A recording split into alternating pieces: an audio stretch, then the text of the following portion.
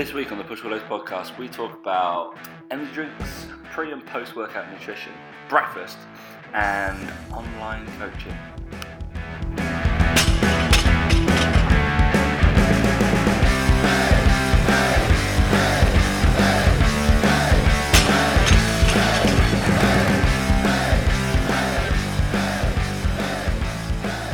Three, two, one. I'm here with an Insta celebrity. Hey guys, welcome to the Push Pull Legs podcast with myself, Dami. And me, Tom Hall. What's going on, bro? Yeah, it's hard life being a celebrity, mate. I don't know what to do with myself half the time, yeah. So, sounds about right, mate. You're such a famous man now. It's just weird people's reaction to it, isn't it?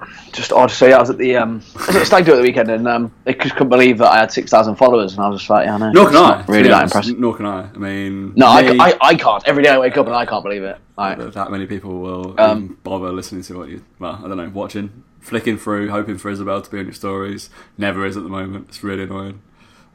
Oh really? I can stick all over it. Don't you worry. Thank you. Good. Stick all over it. But no, interesting fact about Instagram. Actually, I just recently deleted about 400 followers. Because there's an app you can find like inactive or people that aren't like active users of it and stuff, and basically a lot of them follow you. Probably me, because I haven't posted an actual post in like weeks. But basically, if you have obviously loads of followers, it's great and everything. But if your content gets sent to those people and they're following you, and then they don't ever interact with it, like Instagram's obviously going to like think that no one gives a shit about what you post. So it's actually wise to go for your followers and actually delete people from there who actually are useless kind of users, basically. Wow. Yeah, I know. So there you go. I don't actually care about the followers I have, because if I did, I would have kept the 400, wouldn't I, and made it 6.4 or whatever it would be. But I actually don't give a fuck. Like, I'd rather actually people who follow me who actually care. I'm probably going to lose about 1,000 people now. I've said that. I'm really awesome to this. But yeah, no. People are all far too quick, aren't they, to try and get as many followers as possible? And it's like, it's easy to just go and fucking buy followers out there. It's not hard. But it's just like they're not ever gonna like help you ever. I like the people who have bought into the bots, and they have the bots that like or comment based off like hashtags or stuff you've used and based off their likes. Because you get some random trainers do it. There's some trainers that I know who have done it. Yeah. And they'll randomly like, so obviously they've liked my stuff, and it'll be like a post from 2017, and you'll be like, oh, this is really interesting. I'm like, what? Yeah. How is that relevant? Or they put like great photo, and it's a video, and you're like, this is really, it's very strange. At the moment, me and Mike have got, we found out, because basically what you can do on Instagram is you can set up an app, or you can pay someone. I don't know how the guy does it, but that you can basically, if anyone follows you, so say for example I get a brand new follower, right, there's an assumption then from this person that they are obviously interested in fitness, right?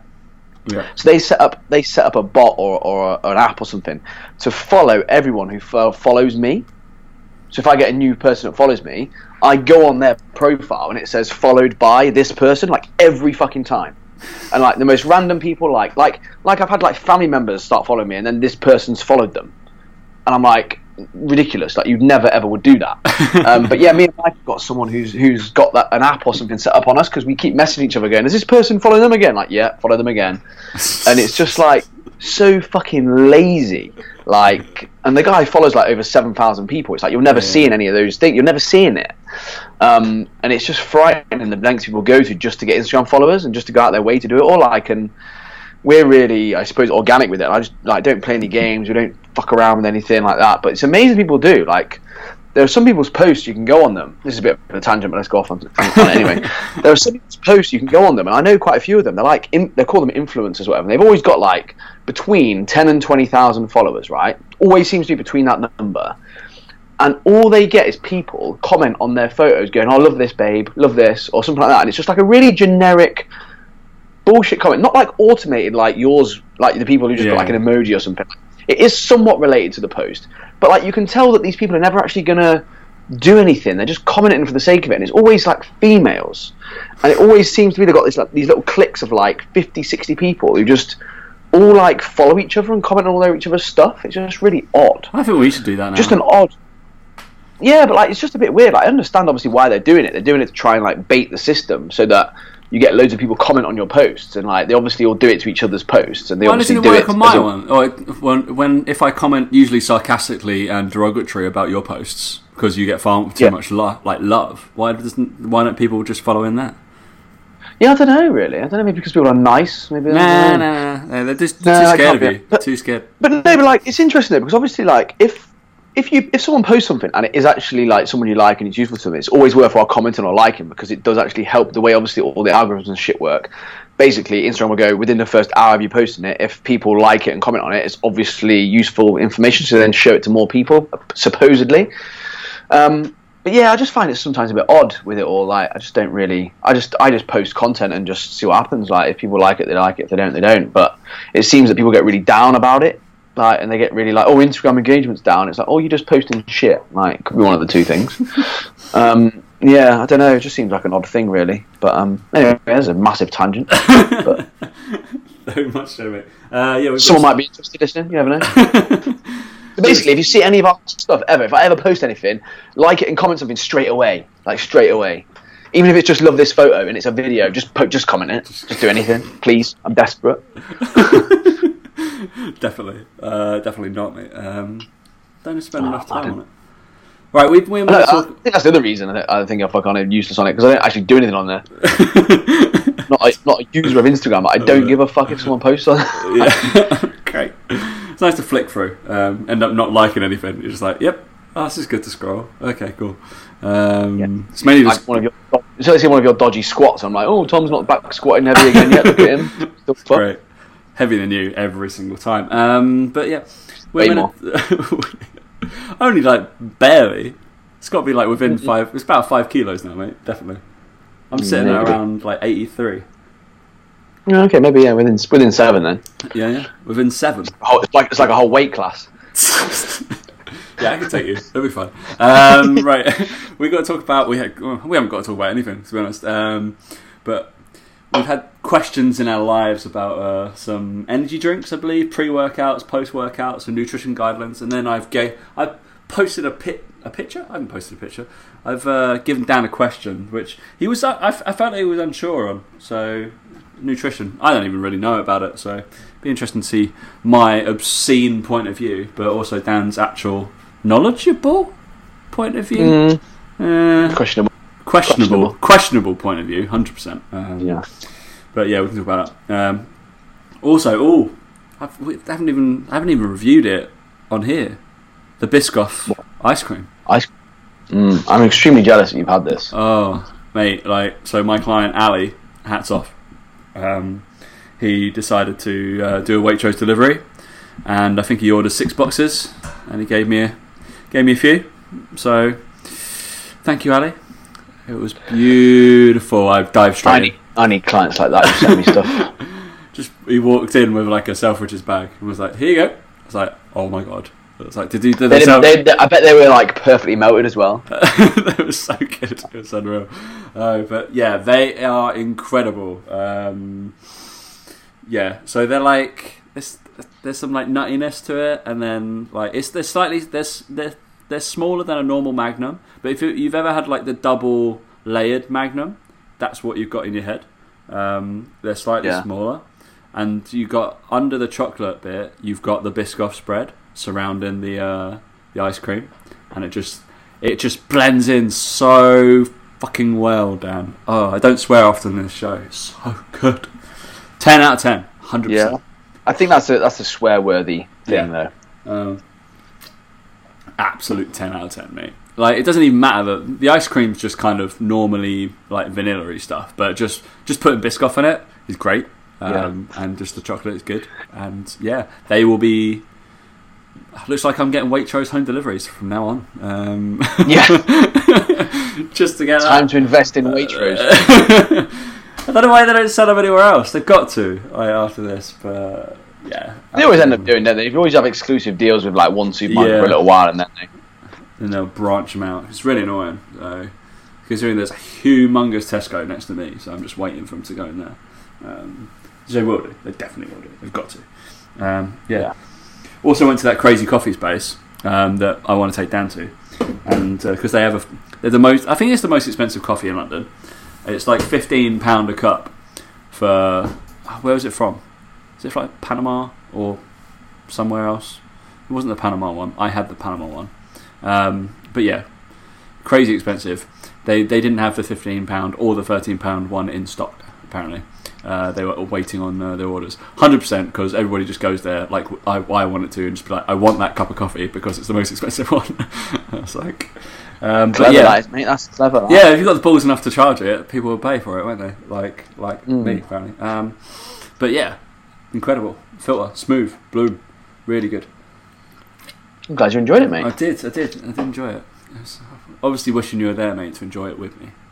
You always wish I was there, Tom. Whenever you're out and about in London.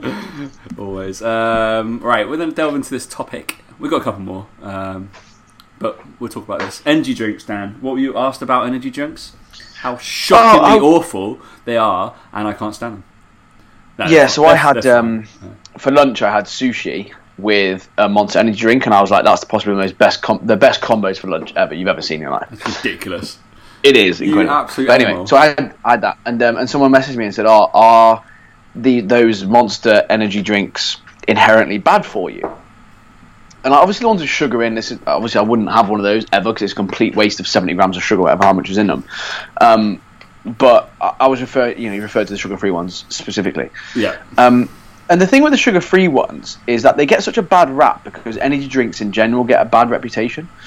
And there's no doubting that any sort of like diet drinks, I think I'm right in saying this, correct me if I'm wrong if you're a dentist out there, is that they're not great for your teeth. Like I think that's one of the things that people talk about not being great, whether it's the phosphoric acid in it, I think it's the phosphoric acid or the citric acid, one of the two, but citric acid is in like citrus fruits and stuff, so that's not that bad.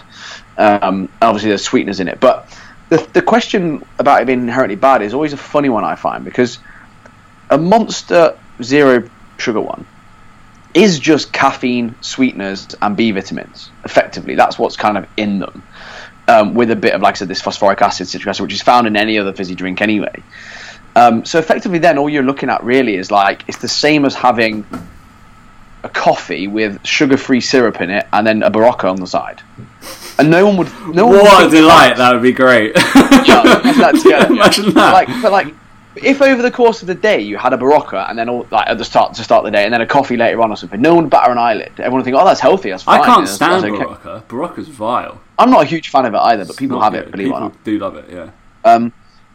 But that's all it is. Really, is B vitamins, like I said, some sweetener and some caffeine, and there's not like I said in Pepsi Max, there's caffeine and there's sweeteners, just not the same level. And again, Monster's just got a bit more caffeine in.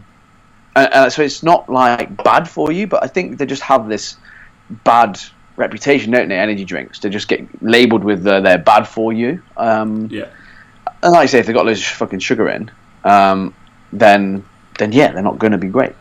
That's just because of we're mainly thinking about caloric content, right?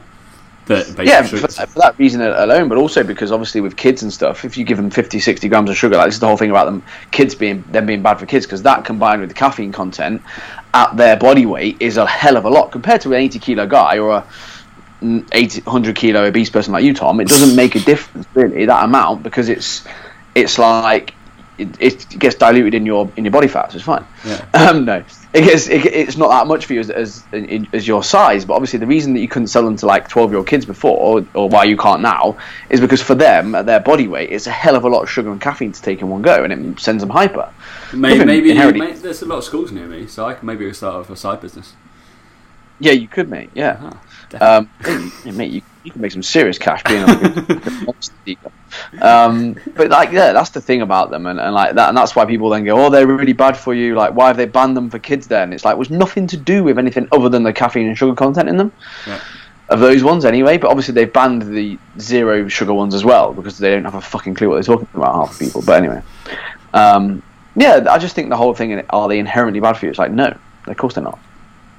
But people want to believe, the scaremongers, don't they? Anyone who scaremongers, they get a load of press and people talk about it all the time because it's like, oh, I heard once that. Brilliant. I heard lots of things once.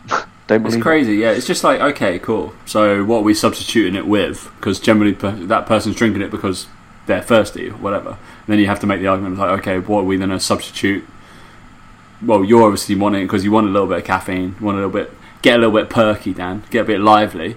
I just like the taste of them. I just really like the taste. Like, say, it's got a bit of caffeine. You got to substitute it with something else that will have the caffeine, and you're like, great, I need a coffee. But you don't always just on a nice cold day in the morning. Maybe it's 9 o'clock, 10 o'clock. You don't want a burning hot coffee. You want a nice cold Monster. Like, it's just I drink a lot more of them in the summer than I would in the winter. Yeah, but iced coffee, mate. I do like an iced coffee, but again, you can only drink so much of that before it gets a little bit boring. Yeah, same. Whereas Monster is a bit like you can keep going with them. They're really nice. That was today. I was about 3 coffees in, and then I went and had like a fruit slushy thing because I was just like, I want something. I kind of want something to, I don't know, with a little bit of sugar, liven me up a little bit, and yeah, just went for that instead. It's like, I'm not gonna walk. It was too hot. Coffee, a bit boring after about 3 or 4 cups. Bit too much. Felt like I was gonna get shit. Yeah, I just find coffee does get a bit too much. I think so if I have too many coffees and don't have enough water, I do end up feeling a little bit odd. So I just have to make sure I balance it out with Monster. Because of the hydration in it. So if we talk about with Monster, do you use it as a pre-workout, or what kind of pre-workout nutrition are you using? No, I didn't use it. I don't use it as pre-workout at all. Usually, I just kind of have it whenever I want it. Just tends to be before I work out because it tends to be before 2 o'clock that I drink most of it. Then I have it. So yeah, that's probably when I do it. But it's not like a pre-workout. Like I wouldn't take it like a pre-workout. No. What would you recommend pre-workout? It's not enough caffeine in it. 100%. So I think there's only 150 milligrams in a can, which is I think the same as a coffee, pretty much. I think there's much more in it. Well, coffee is isn't coffee normally between like 80 and 140? It's kind of range. Yeah, obviously depends on how big the coffee is, isn't it? Thanks, mate. Yeah, generally speaking, depends how many espresso shots you have in it or whatever. But what are you telling your clients at the moment for pre-workouts, if there is any? I don't suggest any sort of pre-workout supplement or anything like that. Like I've got Ignite with me here, but I don't really use it. I only ever really use it if I really feel like I need one. But like at the moment, I wouldn't say I'm training hard enough or long enough or need that much of a boost before I train. Like I'm pretty chilled about training, and like so as long as I'm a pre-workout meal, anywhere between 1 to 3 hours before I train, I'm not that fussed usually about a pre-workout. I've never really got on with them. Some people swear by them and they love them and they take them every session, but I don't need it. No, I'm the same. Basically, the question I was asked today on pre and post, and they're like, "What do you have?" I was like, "A coffee, normally, and then like I used to have cinnamon buns, or those cinnamon buns are so good pre-workout." To be fair, in the summer, I will quite happily like gobble like half a box of like raspberries, and then that'll see me for a little bit. Did you just say gobble? Gobble, mate. Yeah. They're not allowed. Funny word. Dan's you can use that adjective you want. I can see what you clearly want to talk about because Dan's got a cricket ball in his hand, and no. You just said gobble, mate. I just After your fiasco last week, not being able to say what word was it? Worry. How do you say worry? Like worry. That's how you say worry. it. No, you don't. Worry. No, definitely not. By the way, yeah, we have to celebrate that England are world champions. By the way, in cricket, yeah. In cricket. Case Evans isn't there.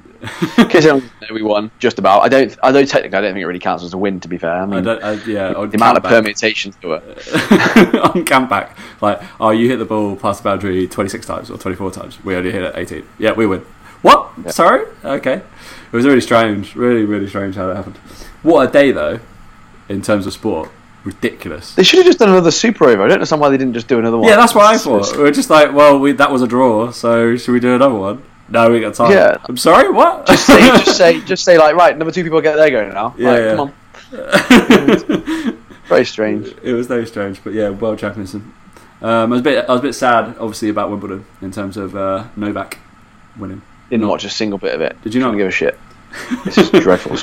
You're going to get so much hate for that. I love tennis. I also love cricket. I had both on. Kind of easy. And tennis, never ever been fussed by tennis ever. Really? I know that someone that he came back from 2 match points and won or whatever. It's yeah, he did. But that was Djokovic. But we didn't want him to win though. He's like he's not hated, but he's just not the most favourite. Isn't he the gluten-free guy who's like, ever since I went gluten-free, I'm now amazing. Like, no, you're just amazing, mate. You're just a ridiculous human being, and an angry fucker. But yeah, he's won like 16 majors now.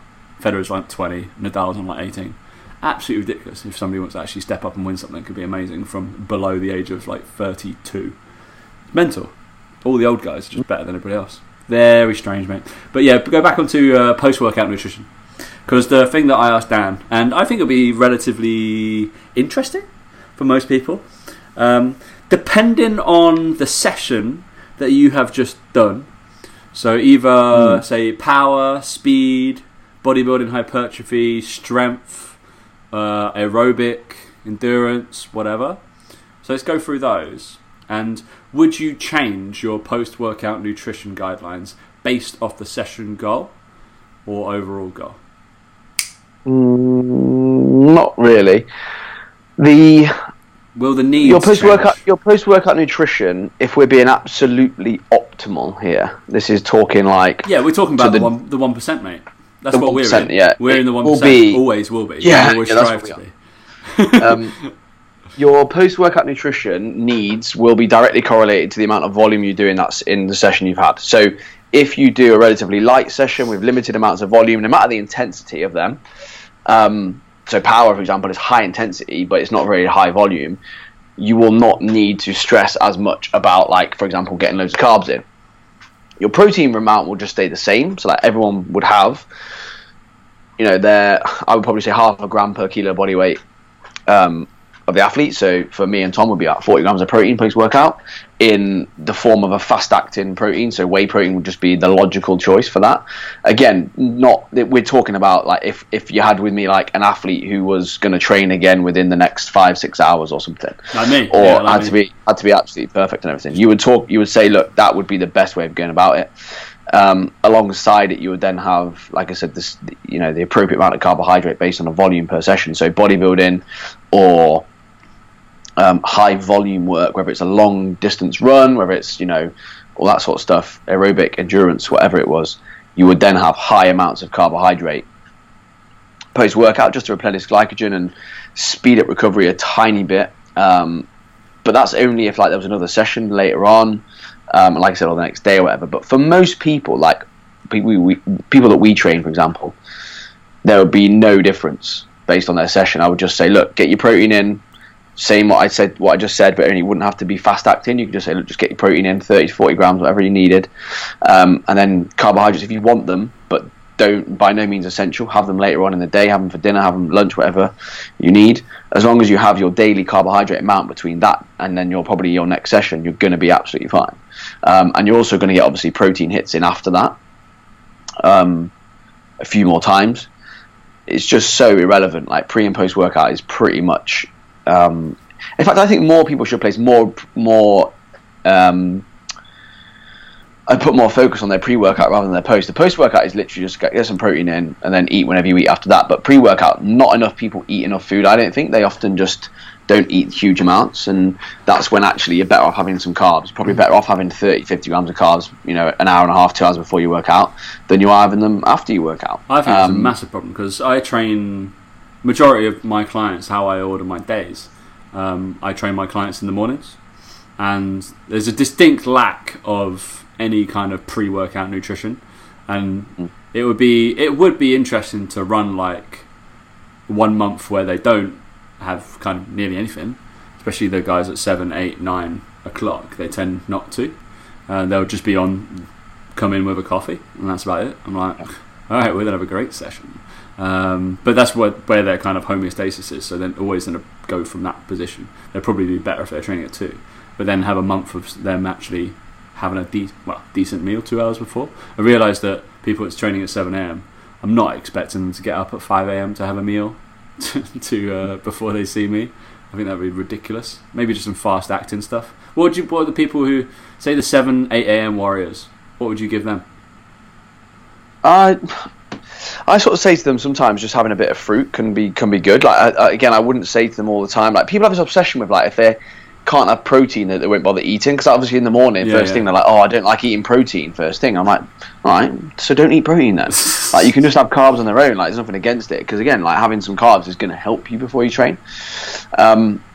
So for a lot of people, I'll just say some fruit or even yogurt and fruit. They find they can digest quite easily. Yeah. My go-to is yogurt. I just have those 20-gram Darlie yogurts. They're just the best thing.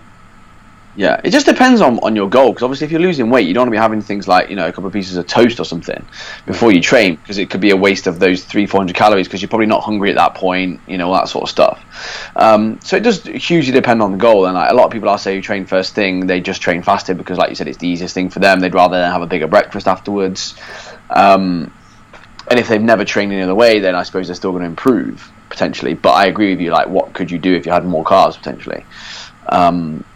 Probably be helpful to some degree, but it's hard.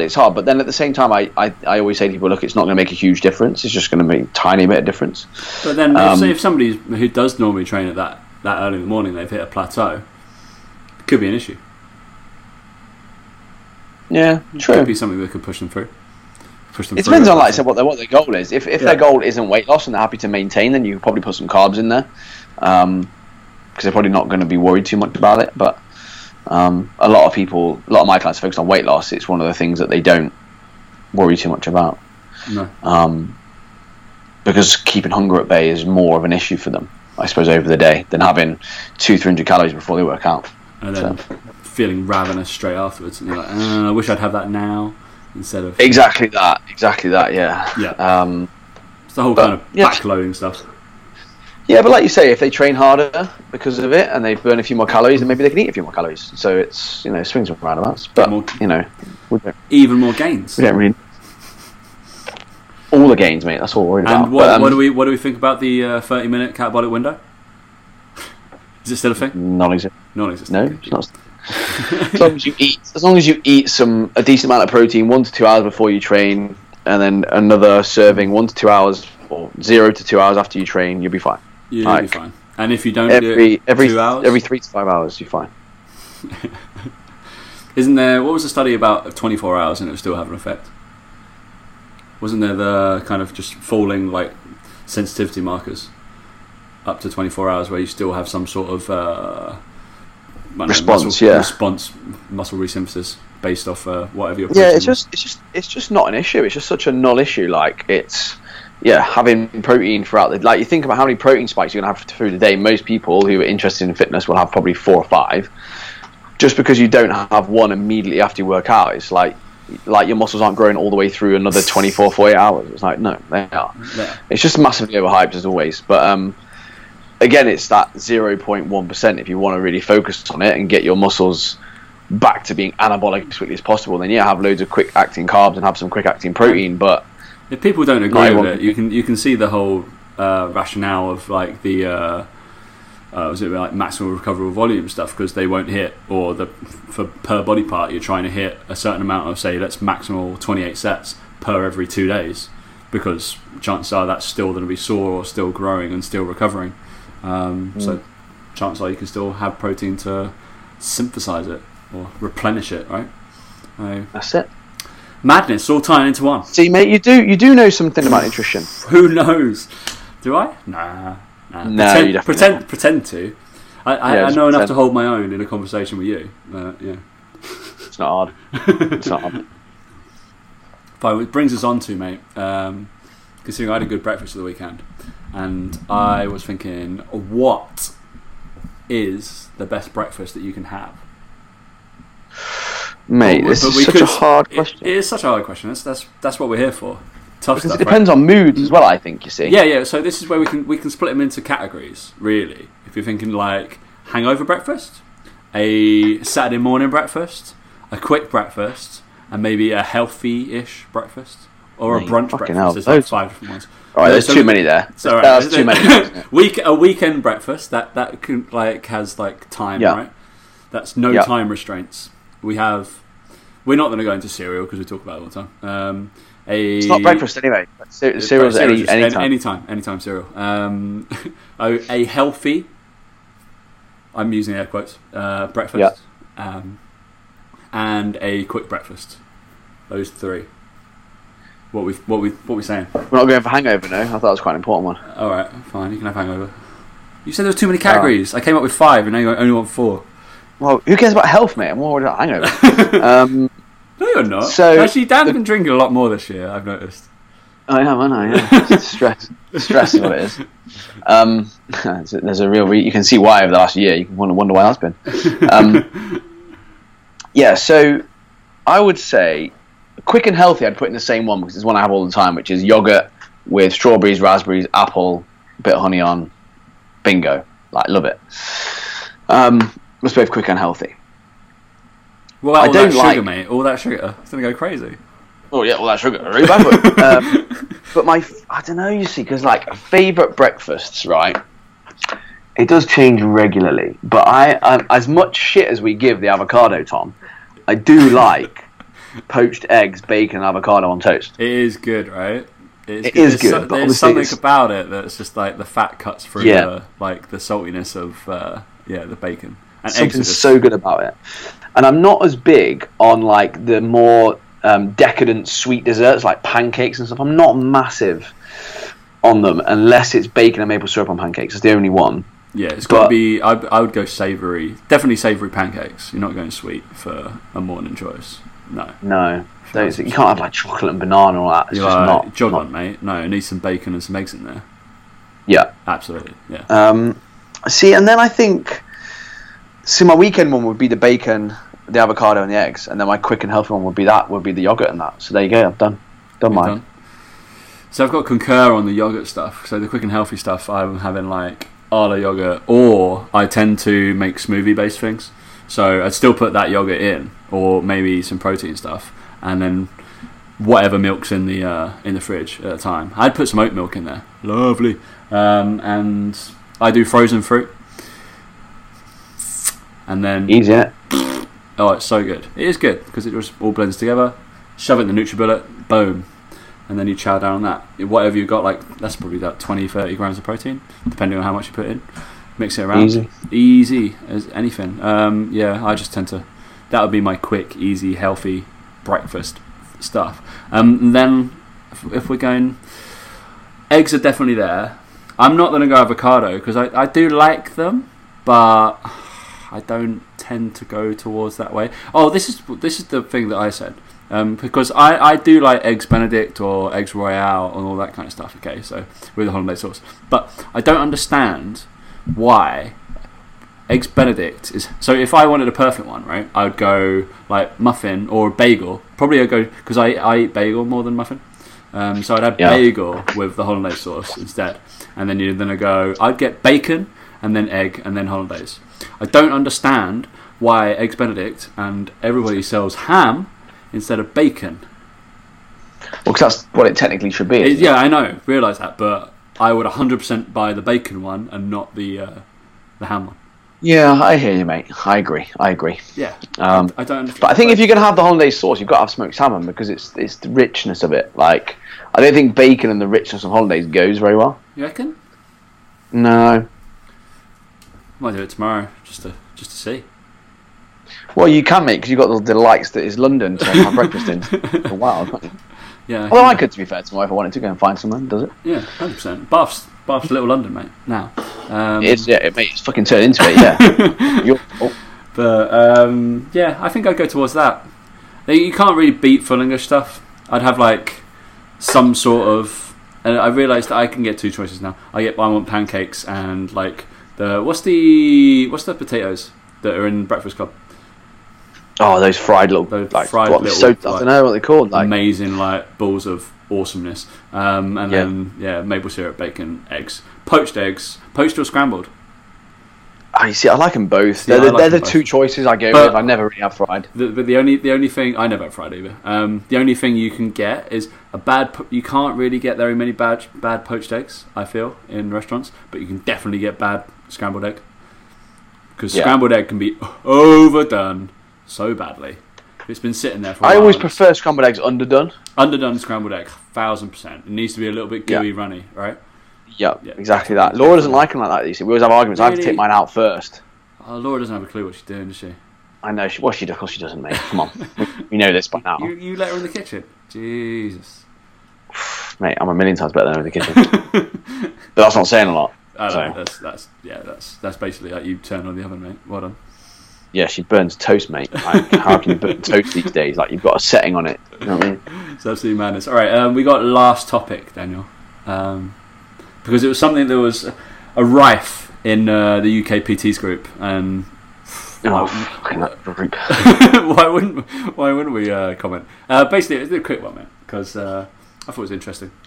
And it's always interesting for PTs or maybe potential trainers that are listening to this show, or wannabes, I don't know, want to go into what we do, is what to expect, say, the best thing and the worst thing about online coaching. Because it seems to be even abundant on that UK PTs group, is people who are going to be like, oh, I've been one-to-one PTing for like, or an academy coach or a fitness coach for a year. And they're like, oh, I'm gonna go into online coaching now. Got my level 3. I'm gonna do this. So, all right, cool. There was a lot of like, you need to be a one-to-one personal trainer before. But you don't, but it's like a big skill set that we'd find essential if we were going to look at somebody. Yeah, what's the best thing about being an online coach? What's the worst things about being an online coach, mate? Essentially what you I guess from those sorts of questions, I suppose, that those people sort of ask, I think I listened to a stat only today, that a guy who works with one of the leading providers. Overheard at Starbucks? Was this?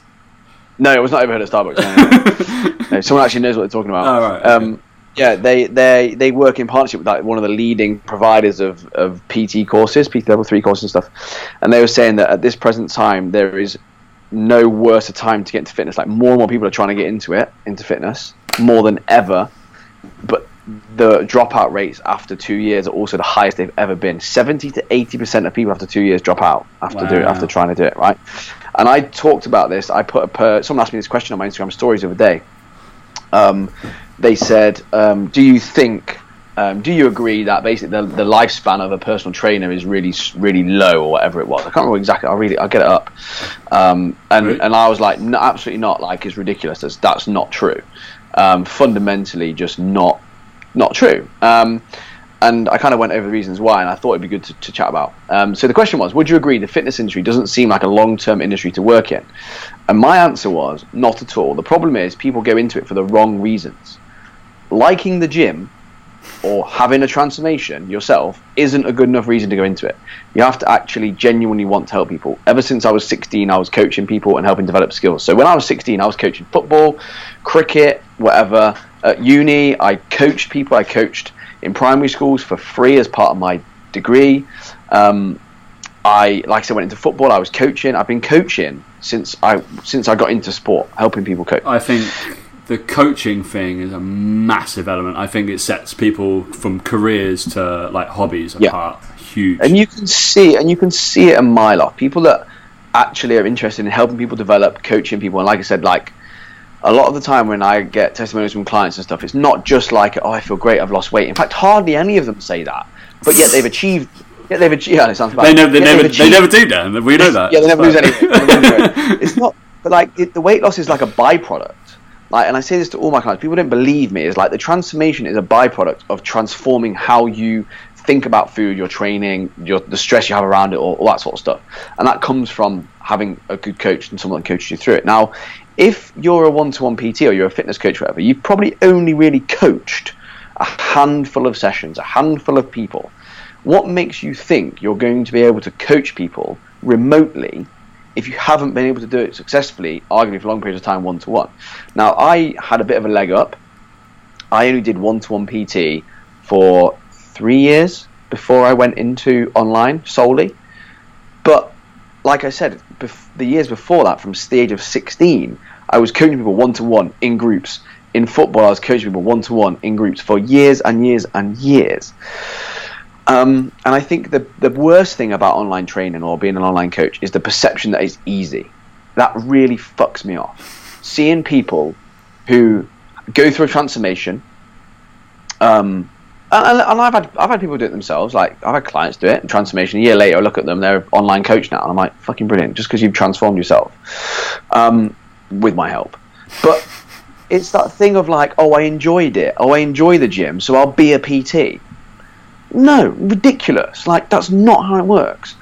I enjoy coaching people. I've enjoyed coaching people since I was a kid. That's why I got into coaching. The fact that I coach nutrition and training now is just the niche of coaching that I do. I could have gone into football coaching, whatever. My mum's a teacher. My brother's also was a football coach. He's gone into analyst stuff. But again, it's coaching. He's helping people to be better coaches. And I don't want to say it's like genetic or whatever, because it's not, obviously. But I've been surrounded by it for a long period of time. And I don't think it's talked about enough that coaching, like you talked about there, is a profession and a skill. It's not writing down someone's fucking macros and sending them an email going, there you go, do that this week. That's not what it's all about. And it's the perception that as a PT, the online bit is easier. Like, you hear a lot of PTs do it. Oh, I think I'm going to go into online coaching. I've got about 40 hours, a month now as a PT. I think I'm ready for online. I'm like, no, mate, you're not ready. Like, you never will be ready. 40 hours like a the month. Systems you need in Well, place. yeah, but what are they charging? Jesus Christ. Mate, you hear it. Mate, you hear it all the time. Look, come on, you hear it all the time. You see it all the time. I get it. I get people all the time asking me. And I'm like, why don't you get full to the brim at one-to-one PT first? Full to the brim. Because more people, believe it or not, are going to pay money for that because it's well established. People know what they're going to get. Online coaching, people still ring me up now and go, so what do I get? What is it? People still don't know. I have to explain it to them, the process involved and all this sort of stuff. Whereas it's far easier to get someone to come into a gym and sign up for a one-to-one PT because they know what that involves. It's like a well-known service. If you're a good PT, you've got a good reputation, you'll make money. But the online world is so difficult to break into because every Tom, Dick and Harry's doing it at the moment. Someone could just put a picture of their fucking arse and go 4-week booty blaster, join here. People will join it because it's the picture of their arse. Like, more so than ever, how you look online, I suppose, unfortunately, is your perception of how good you are as a coach, rightly or wrongly. But that's the perception. At least in the gym, you've got a chance to make an impression verbally. I can't remember what the question was. And I just started fucking rambling. I realise that, but yeah. But the thing is the perception that it's easy, and that really annoys me. Well, this is the worst thing, right? So perception. This is the worst thing, and this is the worst thing about the whole thing as an industry and as a whole is like. I know loads of people who are good at what they do in the online world. They're very, very good, and they genuinely care and want to help people. And I work with some of these people. Like, I've now developed more into, I suppose, my job now. I've got about 4 or 5 clients of mine that I do their nutrition and training, but I also help them with their business and being a better online trainer and being better at being a trainer, whether that's in person, online, whatever. Because I'm now at the point where I can develop those skills with these people. Yeah. And I've got like one client who solely just does that with me. I just mentor him with his online fitness stuff, and like really. And again, the reason he wants to go into it is because he's peaked with the one-to-one stuff. So I'm like, right, I'll work with you because you're fucking smashing it, and you want to develop into this because you're a good coach. Don't worry about it. He's got 9 new clients in 6 weeks. Don't worry about it. But it's fine. But it's the whole perception that it's easy. He's also lost 8 though, right? Yeah, he's lost 28. But no, he's really happy. And again, it's some really simple, cool things. But again, it's because he's good at what he does and he cares and all that sort of stuff. The good thing about online coaching, online training is, I suppose as a coach, the good thing it gives you, I suppose, is the flexibility, I suppose, in your day to not have to get up at 5 a.m. and do PT sessions and that sort of stuff. But I hate talking about the good things. It makes it sound like it's easy or whatever. And it's like the good things only come after fucking years and years of hard work. Like, I don't want it to come across as though like you'll get this straight away, because you don't. Like, you genuinely don't. But for me, like, there's a lot of things that people just aren't talking about.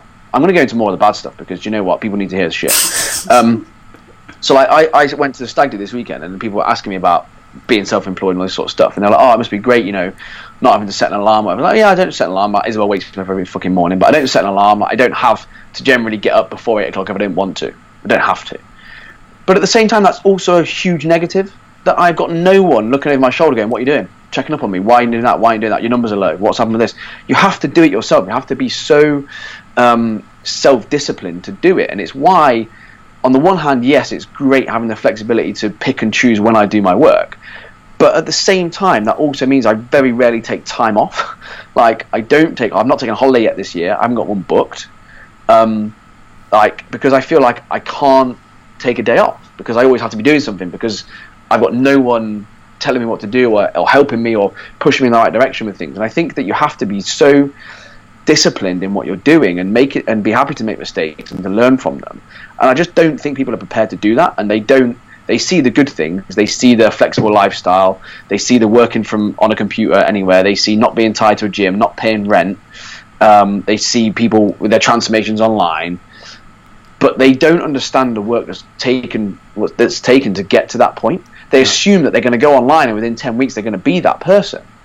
And like, I would only say up to this point now, do I feel comfortable with my business, as it were? It's taken fucking 4.5 years to feel comfortable with it. And even now, I'm not saying that I'm really comfortable. I'm just comfortable enough to not be constantly worried about it. Like, and you have to have very thick skin. You have to understand that it's a cutthroat industry and not everyone's just ready waiting to buy off you. I think there's an assumption that everyone's just out there prepared to fucking hand over hundreds of pounds worth of money for no reason. Because it's made to look easy. But anyway, that's a massive fucking rant, isn't it?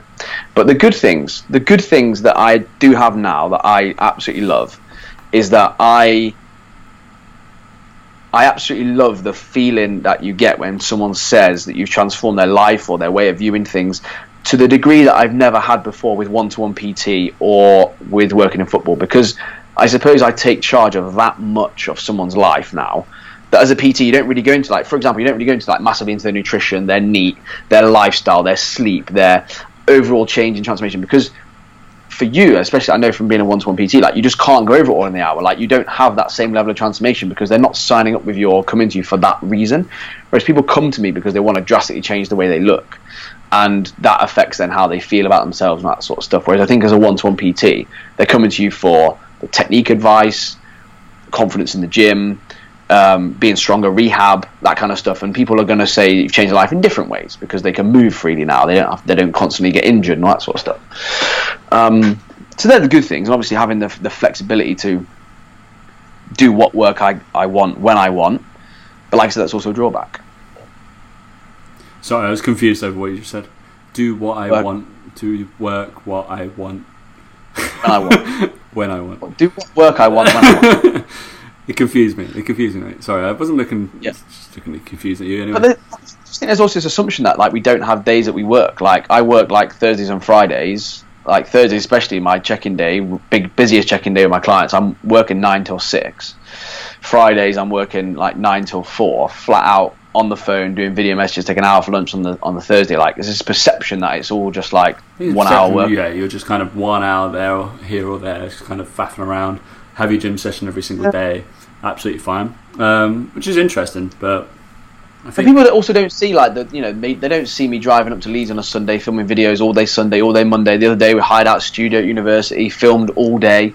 Like people don't want to see that bit. Do you know what I mean? They don't think that happens. I think they just assume that all our videos get made and that that the editing just happens like that and all the nice videos come up and like I just think that people have a really, really poor perception of the amount of work that goes in behind the scenes, that they just don't.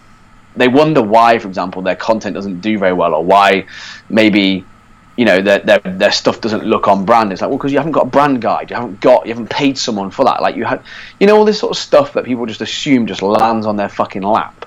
But yeah, I mean, it's interesting. I think there's perception of it because I think it's a whole. I feel like with that, it's the whole putting work in. It's a lot like the stuff that I don't know. Maybe we're going into more now, and you realise you have to put the work in way more now, and then maybe it's a year, 2 years down the line that it becomes apparent that the work was actually worth it, and it might not be worth it. That's the case, but it's just like it's that gamble or that commitment that you have to make, especially with the online training. Like I didn't go fully into it, and I probably never will. To be honest, because I don't think it's my skill set, and I don't get motivated like the same as Dan does, and that's a big thing as well. Considering I'm full one-to-one PT, so I've got the ability maybe to go into online, but like let's smash this as well. But I also don't want to commit that time because there's other stuff that you don't have to. Well, if you're a personal trainer, you don't have to do that if you are full one-to-one. No way. You can go into mentoring. This is what I do. Yeah. I do mentoring, teaching trainers, that kind of thing, education, go into content creation, all kind of stuff like that. So start writing for magazines, do all this kind of stuff instead of online personal training. It's not just, and realising that I think all of those other things I've just listed way easier than online personal training, and probably easy to get into because you just, I don't know, just the mentoring stuff. You're probably in a gym, suddenly there's other trainers, you're busy, help them get busy. Madness. I know it's madness. Yeah, madness, isn't it? Yeah, what you, it's like it's all what you know and all that. Mean, like at First Base, that's, in terms of education, that's what I did. I was like, all right, well, we have a whole group of trainers now. Should we just run like a 2-hour thing a week? Didn't get paid for it at the start, and then suddenly that becomes a job, and you start paying for it, and they realise the value because people actually go. That's how I created the, I don't know, education specialist roles. But it was interesting, and with the mentoring, it's just easy. Just take care of other trainers there, and then if you're content creation, again, if you care about them, like if you genuinely, but that's just a genuinely caring about other people's coaching as well, and realizing they work for either me or I'm working in a similar environment. Then people's perception of me is based off their people's perception of those people as well. So that's why I always think like. I think it comes back to that whole thing with the online training, but also I think with what you do, Tom. I think people that are good at their job make it look very easy. Like any professional athlete who's the best in the world or the best at what they do, the very, very good ones, they make everything look very, very easy. And I think that's the other thing with online training is it's made to look very easy. Maybe I'm to blame as much as anyone. I don't talk about the hard times or the bits that aren't as great, but again, I don't need to. Like my audience don't give a fuck, they don't care. But the people that I do mentor and talk to, like I do tell them, like I have days where I sit here, like I've said to you today, no inspiration to post anything, no content ideas, no nothing. I was like, couldn't be fucking bothered. Like, and I have everyone has those days, but I think that like if you good online trainers make it look very, very easy, but like we've discussed, like with this podcast as a prime example, like if we'd just looked at like the first 20 shows and gone, oh, no one's really bothering listening, let's just pack it in, you'd never be where we are now. And who's to say that we wouldn't have had a guest on that we've spoke to, that we've got to know, that's led us to these opportunities that we've got now and all this sort of stuff, right? Yeah. And I think people are so short-sighted with it all. They play the short game. Like I said, after 2 years they give up, and it's like, yeah, but after 2 years I could have given up and gone, like, I'm not making huge amounts of money, I'm not doing it, but I wasn't doing it for that. I wasn't doing it to try and make a fortune or to make shitloads of money. I was doing it because I genuinely wanted to do this and care and help people. And it's like James Smith's another example. Like he blew up, but people know no one talks about the years before that he was training people. Two and a half, 3 years of doing crap online, doing probably the same videos, and then probably like just someone came gradually got traction, and then it went through. It's weird. And I think it's that whole thing of like people just are so afraid to turn up and do stuff. And like don't keep doing the same shit if it's not working. Like change it and evolve. That's the other thing people do wrong is that they keep putting out the same shit that's not working or that worked once, and they go, oh, I'll keep doing that. It's like, no, time's changed, mate. You need to move on. You need to adapt. And there's like different stages of being an online trainer and different stages you're at, and where all those sorts of things that come into it as well. Like it's a massive minefield, and to just go, oh, I'm going to be an online trainer now. Like, come on, mate. Like it just baffles me. It really does. That's a good rant, man. Thanks, mate. I think I do feel strongly about it now, because I think I am going into now more the mentoring stuff. Like people are signing up with me now to go, okay, I need your help with nutrition and training, but also can you help me with my business? And I'm like, okay, because it'll cost you. To realise that, yeah, exactly. Yeah, no, but of course it will. Of course it fucking cost you, because it takes up more of my time.